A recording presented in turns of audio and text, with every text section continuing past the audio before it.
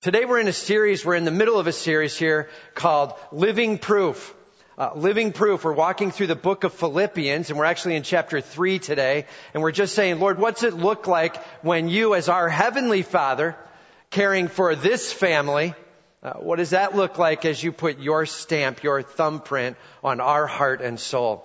Lord, we're ready to be led by you and shaped by you. What should that look like? All right. And today, coming out of chapter 3, it's living for his righteousness. Living for his righteousness. Not living for my, but living for his righteousness. All right. So turn with me, if you will, to Philippians chapter 3, starting in verse 1. Philippians 3. We got ushers coming forward. If you don't have a Bible and you need one, just raise your hand and they'll get one to you. All right.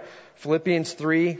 Verse 1, just raise your hand and they'll get a Bible to you. We go verse by verse through the passage, and so it'll be a help to have a Bible if you do not have one.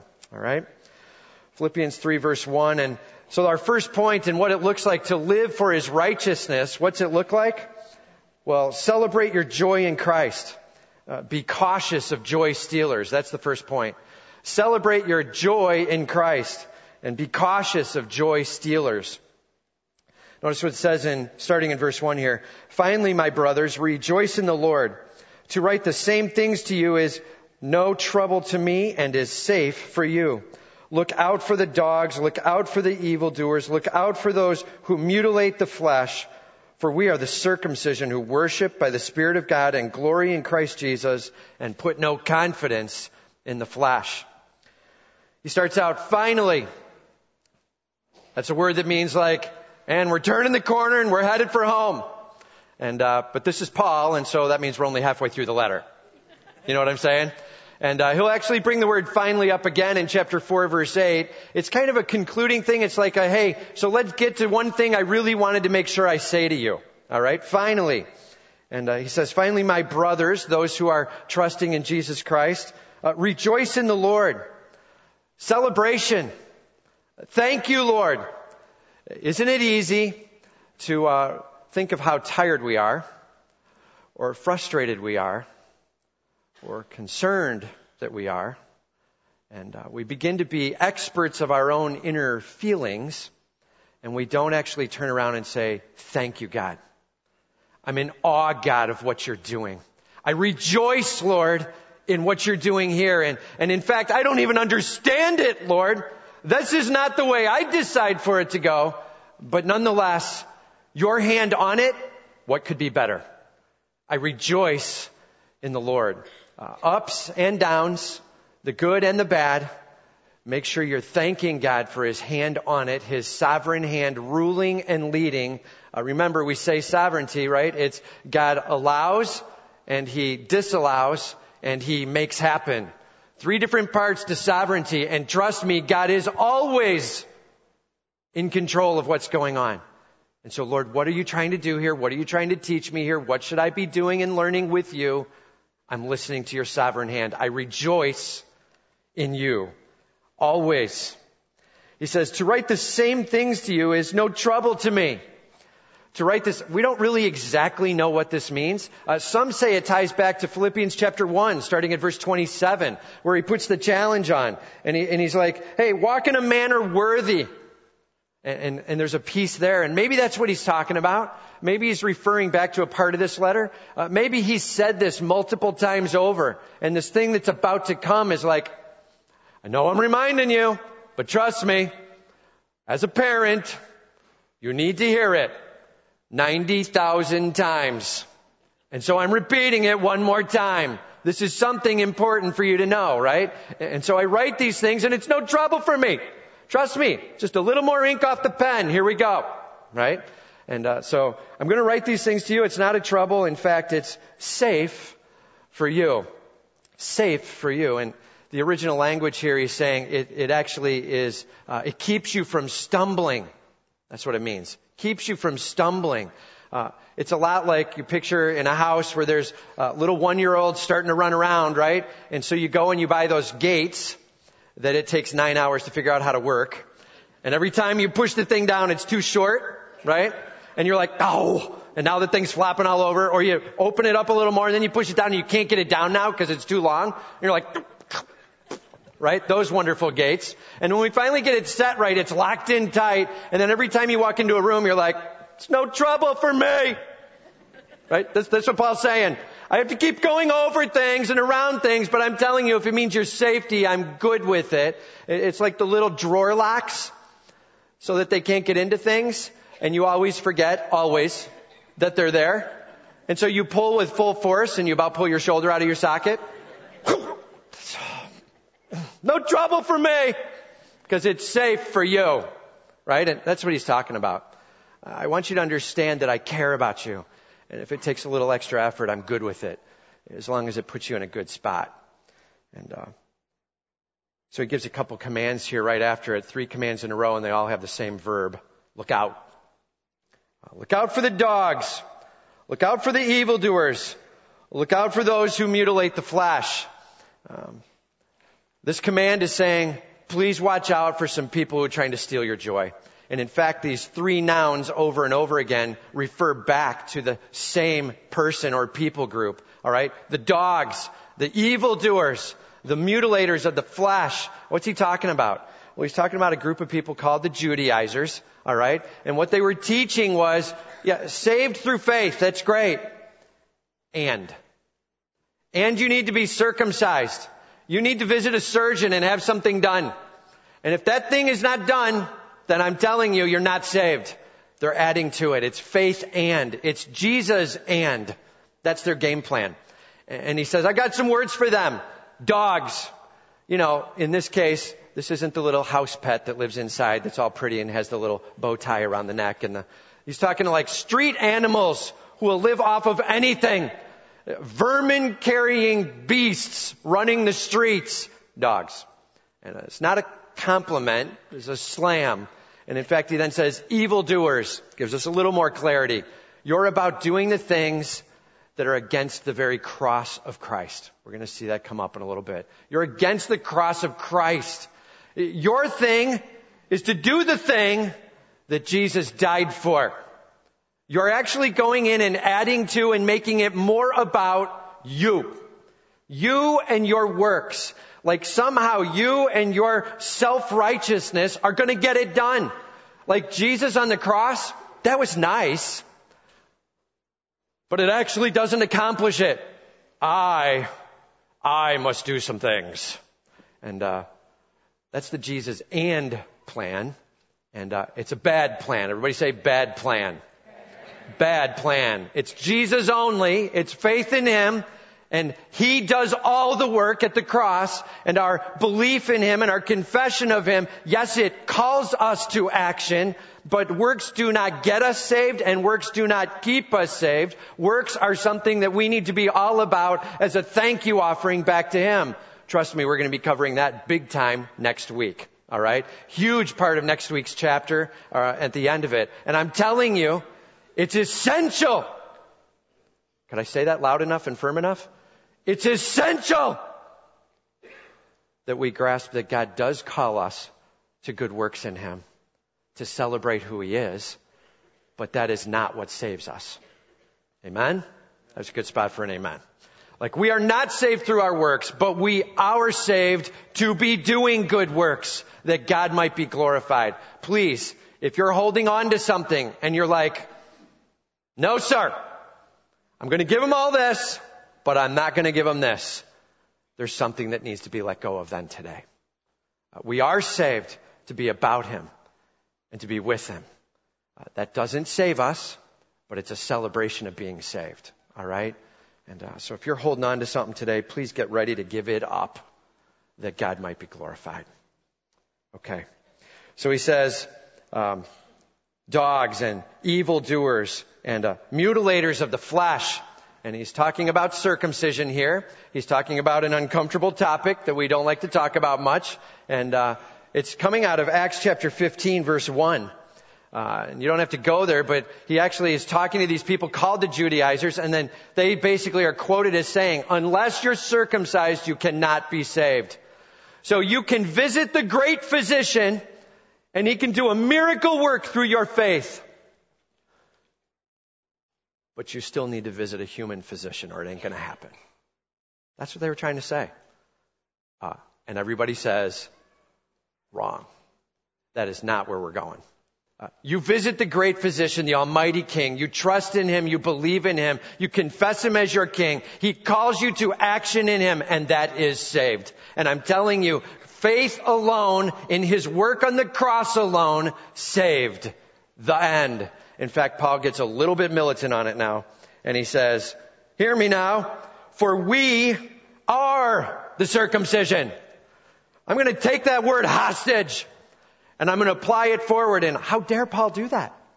Like, that's a word that physically means something very specific, and now you're changing the word, and what are you getting into? And actually, he's following through with Jeremiah, chapter 31, verse 33, and where there's a talk of the heart having the law written on it. And he's saying, I'm telling you, it's a spiritual plan of life change in the heart. And you want to know who the chosen ones are? That's how circumcision was used, right? To indicate chosen ones. You want to know who the chosen ones are? We are the chosen ones. Those who worship by the Spirit of God, glory in Christ Jesus, and put no confidence in the flesh. We worship and we glory and we put no confidence. I don't know if you know this, but in speaking, there is power in threes, in triplets, in putting three things back to back together to try to make a point. Like, if I'm trying to make a point to you, I'm like, I got so excited about it. I mean, I was on fire. God was moving in my soul. And you're listening and you're like, wow, that guy's kind of passionate about that. And part of it is the tone, but part of it is the repeat. And when you use threes, you're trying to make a point. And notice that Paul used threes. He says, look out for the dogs, evildoers, and mutilators. 3. Who we should look out for is in threes. But he also uses threes for who is the chosen ones. 3. And he says, those who worship, those who glory, and those who put no confidence in the flesh. To worship by the Spirit of God. What does that mean? It means that, yes, I'm maybe caught up in a song at sometimes, and I'm singing these words, and I'm lifting up my hands even maybe. Maybe there's tears coming down my face. It might mean that I'm not singing at all. I've come to a moment where I'm quiet before him. And I just let that moment speak. It might mean there's a time where I'm reading his word, and I just stop. And I pray that phrase back to him that I just read because it so stuns me about who he is. Worship. It might mean you're at work, your job, where God has placed you, and you recognize that. And so as you're serving him, as you serve those around you, you have a great attitude in the midst of something going terribly wrong. And your boss is being a jerk, and you've got a great spirit about it. Worship. Because my God has his hand on this. It's whatever you're called to through the Holy Spirit moving in you that God might get the greater glory. It's all of your life, not a part of your life. Too often we treat worship or Jesus as having a sliver of a pie and we get the rest. And that's a mistake and a viewpoint. Christ in everything, affecting all of it, that God might get the greater glory. He's a part of every piece. And now you get the better picture. And so what does that look like for me to worship in spirit or by the Spirit of God? It means that you are taken up with the grandeur of your King. It means that you spend time saying, Lord, teach me who you are. And then I'm going to act, and I'm going to speak, and I'm going to be quiet before you as I recognize your greatness. Worship by the Spirit of God. And then glory in Jesus Christ. Celebrate the grandeur of Jesus and put those words on your lips. Hear me. The personal name of Jesus Christ is an important name to say. To say the name Jesus and to make sure you say it regularly. I'm telling you, there is something tender in it. There's even something, guys, hear me this, guys, there's something in you saying it that's going to be huge for your families. To say, we worship Jesus. He's ruling this home, Jesus Christ. And we're giving him our all. guys you lead, huge by using more than the name God as a title, but using Jesus Christ's personal name, even with title attached, like Christ. You can say it alone, Jesus. Make sure his name is delivered in your home. Make sure that people know who you stand for and why you stand for them. His glory, Jesus, shown off in my life. May Jesus Christ be lifted up. It's no more Jesus and, it's Jesus only. And he says to glory in Christ Jesus and put no confidence in the flesh. Put no confidence in the flesh. Man, isn't it easy to put confidence in our flesh?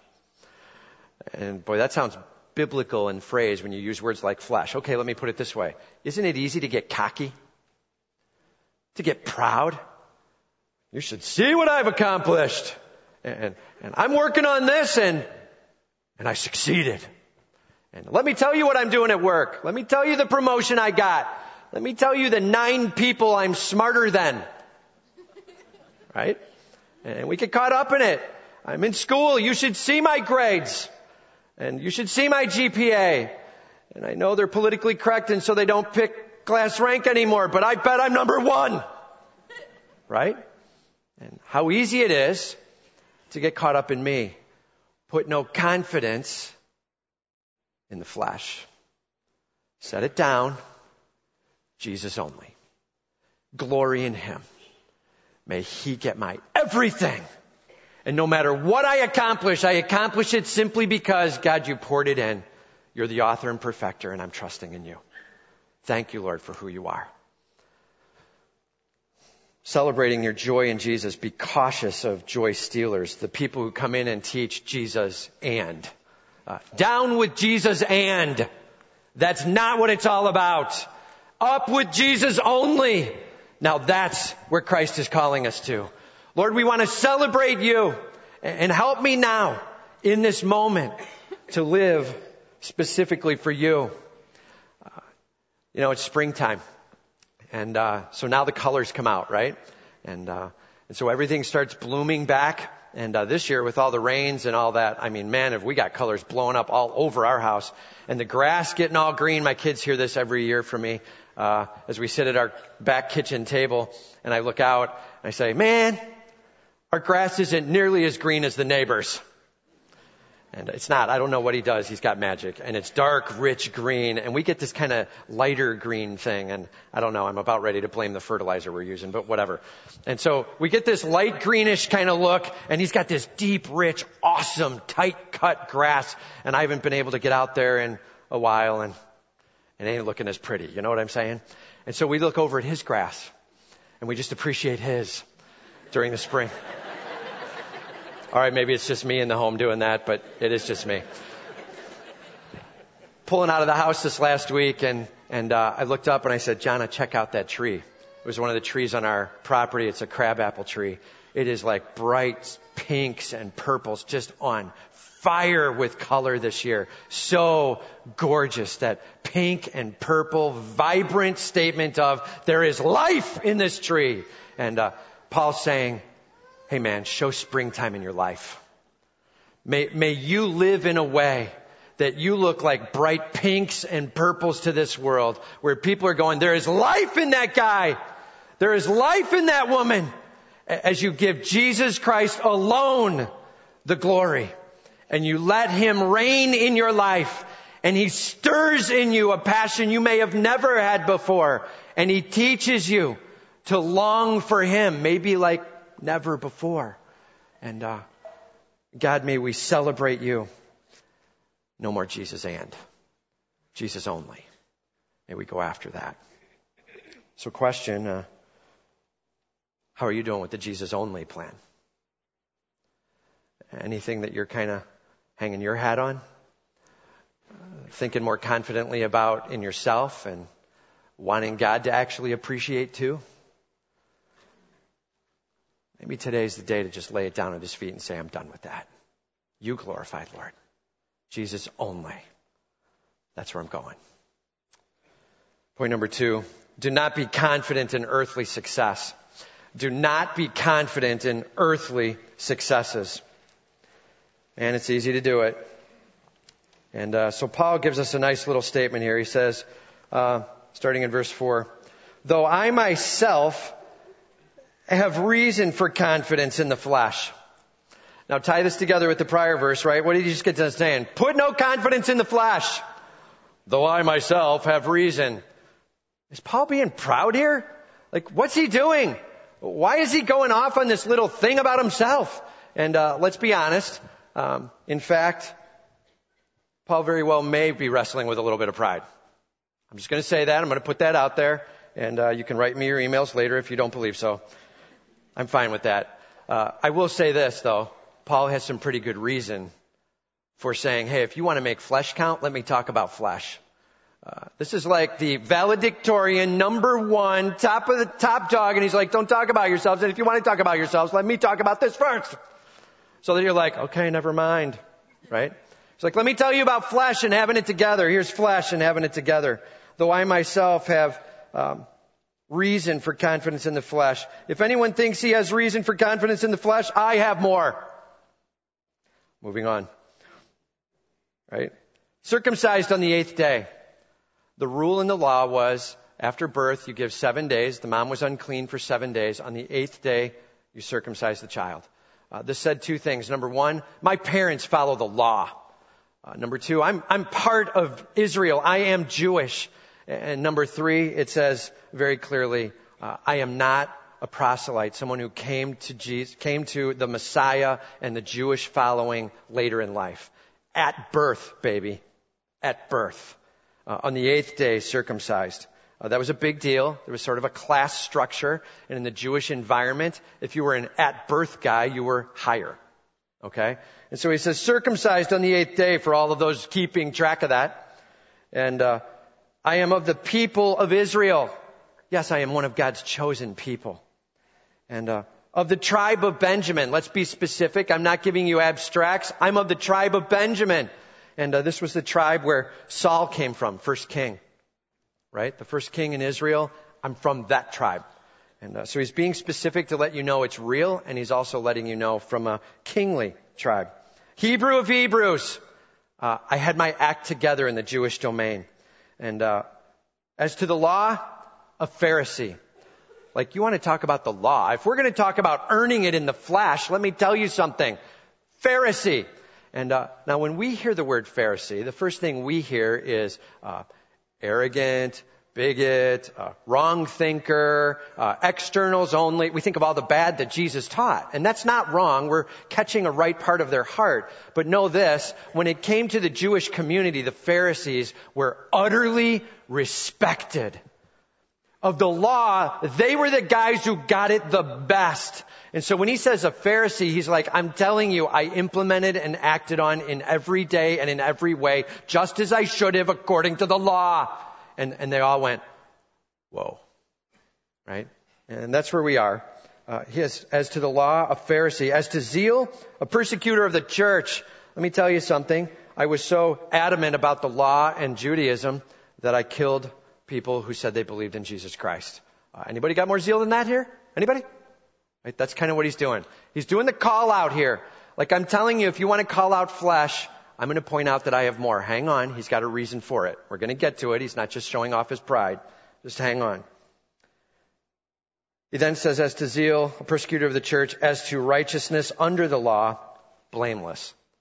What? Did he just call himself blameless? What's he talking about? Here's what he's saying. Where the law said to do something, I did it. And where I came up short, the law gives a way to cover with blood. And I covered. So I either did it or I covered it. Every day under the law, covered. I got it. I'm telling you, I understand this beast and I'm working with it. Law? Oh yeah. I got it. Blameless. Either got it right or got it covered. Now here's the problem with the law. The law is perfect. The law does not transform. The law is meant to be that measuring stick that shows us we've come up short. Every time you needed to go cover, what you were supposed to realize from the law is, I'm not perfect. I'm coming up short of God's glory and perfection. And so I need to cover with this. It was a type looking forward of being able to be covered by Jesus Christ and his shed blood. And so, yes, you got it blameless under the law, but that doesn't transform your heart even for a moment. No transformation, no change. And bummer. Can you imagine every single day, distant from your God, trying to earn in, finding yourself blameless under the law, and yet no transformation, no change. Hopeless before your King. Under the law, blameless, but whatever gain I had, I counted as loss for the sake of Christ. And that's the key. Whatever I had, I counted as loss for the sake of Christ. I gave you this awesome list because I want you to understand. I crumple it up and I throw it out. It is nothing. Jesus Christ and his shed blood, everything. Anything I could have done with my works and my actions and my righteousness, nothing. Whether I'm trying to be pure or I'm covering that purity, it's all me. And it comes up short.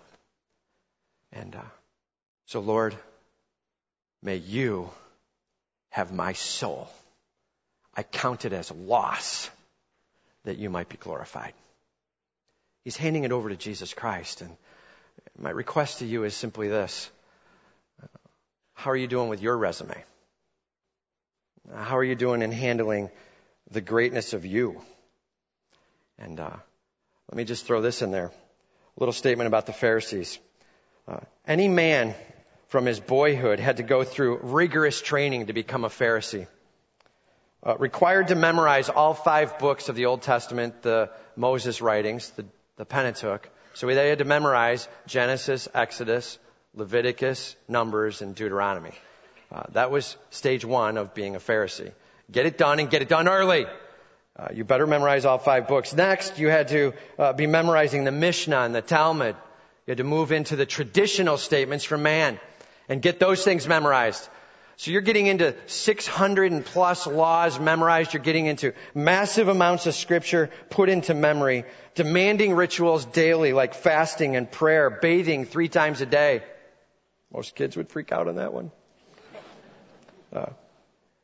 Paul may have even been a part of the Sanhedrin. That's not exactly clear. Some think he is, some think he's not. The Sanhedrin, you see it come up especially in Acts 23, 1 through 6, where Paul is pretty aware of what's going on with the Sanhedrin. To be a part of that, it was 70 members and a high priest. You would have to master subjects of mathematics, politics, the oratory, philosophy, history, medicine, and astronomy. That's all. And so peak of performance and achievement. And quite the resume. And Paul's like, throw it away. It doesn't get us Christ. Are you hearing it? It doesn't get us Christ. We're going to talk about it more in the 3rd point, but hear me on this one. We are not saved so that we don't have to go to hell. We are not saved so that we get to go to heaven. We are not saved so that we can have blessings here on earth. We are saved to give God glory and to know him. We are saved for Jesus, not for me. Are you hearing that? We are saved for Jesus, not for me. And let that settle, because it'll change the whole way you live and decide things. Like all of a sudden this salvation thing, we're like, all right, fine, I'll take a little of that to be saved. And you can start blessing over here too. And what are we doing? I think I'm God. Pour it on me. And it isn't about me. It's about Jesus Christ. And your job is simply this. For him. That's your job. I count everything loss for the sake of Jesus Christ. For him. And I'm telling you, there's a lot of you here and you're hearing these words and you're like, wonder what we're going to have for lunch. And please don't check out. This is massive import. If we don't get that it's for Jesus, we're making ourselves too big and him too small. He is not our servant because he's our servant. He's our servant because he's the King of the universe who chose to come and get on one knee for us at the cross. And let me tell you this, he will be standing up. He will be an authority over. He will be reigning and ruling as God of the universe. And he will have his rightful spot. We see him as servant only. We miss who he is. He is also King of the universe, Jesus Christ. And everything we do for him. May my God be glorified in this moment as I make this decision about my work or my family or the words I would like to say right now to my spouse whom I'm frustrated with. And I'm about ready to cap off on you. But for Jesus, I'm going to hang on here and let's work this out and honor each other and then honor him in the midst. My God will be glorified. And don't toy with this for Jesus. Please count it all loss for him. So simple question. Hey, what's your resume? When somebody walks up to you and goes, so tell me about yourself. Do you start with, I'm a follower of Jesus Christ? Or do you start with, well, I went to the University of Illinois and got a degree. And I'm currently a businessman or an engineer. I have my own company. I work as an electrician. And guys, that's the first thing we do, just so you know. We define ourselves by what we do. Start defining yourselves by who you know. Jesus Christ. Set down that resume and pick up him. All right? And what's that look like for you? What do you need to set down that you keep trying to wow people with? And let God have number one. Okay? Be confident in Christ. That's what he calls us to. Be confident in Christ, not in our earthly successes. So point number 3, be confident in Christ and all you can have in him for his glory. Be confident in Christ and all you can have in him for his glory. He starts out now, indeed, I count everything as lost because of the surpassing worth of knowing Christ Jesus, my Lord. Indeed. And, hey, are you living an indeed life? You know, one of those where you'd say this. When's the last time you said the word indeed? Right? It's not a word we use often, right? But what does the word mean? It's like, absolutely, of course, obviously. And, are you using that word? I know Jesus Christ and it's painfully obvious how I should go. I count everything as loss because of the surpassing worth, nothing equal, surpassing worth of knowing Jesus Christ as Lord. Of knowing Christ Jesus, my Lord. You get to know him. I'm not making that up, right? That's what it says. Know him. Please. Let's get done knowing about him. Let's get done knowing the truths that maybe are impressive about him, and let's start knowing him. He goes on, for his sake, I have suffered loss of all things and count them as rubbish. Many of you have heard this. This word is pretty rough. I've counted as, at the worst or at the best, it means like garbage, rotten food. That's the best. At the worst, it means dung. Right? I count it as absolutely disgusting. That's what I have in me. Nothing. I would never touch it. I would never keep it. Imagine that image that Paul just created. So tell me about yourself. Let me pull out a little bit of dung here. Right? That's what he's saying. Stop talking about you and start talking about your God. It's rubbish. Why? In order that, purpose statement, every time you see that phrase, in order that, or the word for, right? Those are purpose statements. In order that I may gain Christ. Lord, may I have you and you alone. Do you hear the personal call of Paul here? He is not asking you to know about Christ. That I might gain knowledge of Christ. No, that I might gain Christ. Big deal. That he goes on right after it. That I may gain Christ and be found in him, not having a righteousness of my own that comes from the law. We've discussed that, set that down. But that which comes through faith in Christ, the righteousness from God that depends on faith. You can only have one righteousness that counts. His. Be clothed with His righteousness. How do I get that righteousness? It says, depends on faith. And so our trusting in Him, our believing in Him, our confessing Him as Lord, then He clothes us with what we could never attain ourselves. And we're now wearing these white robes of righteousness from Jesus Christ. And nothing I do could ever earn anything near equal to that. Nothing equal. Stop talking about the list of things you've done and start talking about your King, whom you love and know. That's what we're talking about. In order that I might gain Christ and be found in Him, not having a righteousness of my own that comes from the law, but that which comes through faith in Christ. We will follow through with actions, by the way. Once we have faith in Him and we're trusting Him and the Holy Spirit starts convicting us of sin and righteousness and judgment, we will start moving with Him. And none of that keeps salvation. None of that earns salvation. But all of that is like a fruit of salvation.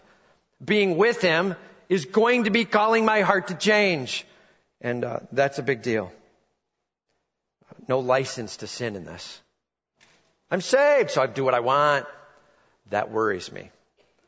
Can I say that clear enough? I'm not sure what that position is, but that position is at the least abusive of our Savior, and at the most may not even be saved. Please be careful with that. I'm going to toy with you! And we'll discuss more of this next week. He comes on big on this position. Be careful with where you stand. And do not toy with your King. It's all about Him and knowing Him and giving Him the first fruits in our life. That I may know Him. Here we go. He gives us 4 things that we get to know. And that's a great way to end. So why would I come to Jesus Christ? And 4 things you get to have and know. All right? 4 things you get to know. Ready? Number 1. That I may know Him. Covered that enough today, haven't we? That I may know Him. That's all of it. That's number 1. I get to know Him. And let me just tell you something. When my wife and I started dating, I did not ask for a sheet that described her likes and her dislikes and get to talk about some things that she might want to do later in life and then go home and memorize those and then file them away and go, good enough. I've known Jonna now. And I didn't do that. Instead, I was like, you want to go out on a date? And she said yes, thankfully. And we are where we are today. And so we go out on a date and we're sitting together and it's, tell me about yourself. And I want to hear where she's at and I want to hear what's going on. And as she ends up sharing, like a CD or actually it was a cassette tape. That's old. That's pathetic. It was a cassette that went in my car. And, so she gave me a cassette of some songs she wrote that went along with some growth she was having at the moment that stirred her heart. And she sang those songs and recorded them. I'm playing those. They're changing my worship. And I'm telling you, the whole time I'm like, I want to date this girl and know this girl. And I want to know her. And I'm glad for the music. And I'm glad for the information. But I want to spend time with her. And like that's what it's about. Please don't just know the Scripture. Please don't just know facts about Jesus Christ. Know Him. Personal. As He moves in your life. As He shapes in your life. Let Him move in you. Know Him. And then second, not just know Him, but know the power of His resurrection. Get this. We're told that Jesus Christ raised from the dead, and the power that raised Him up and is now seated Him at the right hand of the Father and will eventually give Him authority over everything as He returns as King of Kings and Lord of Lords. That power at work in you if you trust in Him as your Savior. That's what changes us from one degree of glory to the next. Not you muscling it, but you making sure that as you put your effort forward, you're also cooperating with God and His power is unleashed in you. And you get to know His power. The power that resurrected Jesus from the dead at work in you. Whatever sin you're struggling with. Whatever secret sin is going on. Hear me on this one. God's power can be unleashed upon that. And it is nothing in His eyes. Destroyed and removed and you purified. Hand it over to Him. May God have his way with your soul. The power of his resurrection unleashed in you, and you celebrating victory because that sin is done and it's behind you. It's history. I know my God, and he's at work in me. Know the power of his resurrection and know his sufferings. This isn't saying that you're going to share in carrying his wrath. He does that alone. We're not worthy. But there are things he walks us through that shape us and grow us. And as we struggle through the tough times, God shapes us. 1 Peter chapter 1, verses 5 and 6. He says very clearly, I'm telling you, you're going to be purged like gold, purified with the heat of sufferings. And so you hear me say it all the time, but hear it again.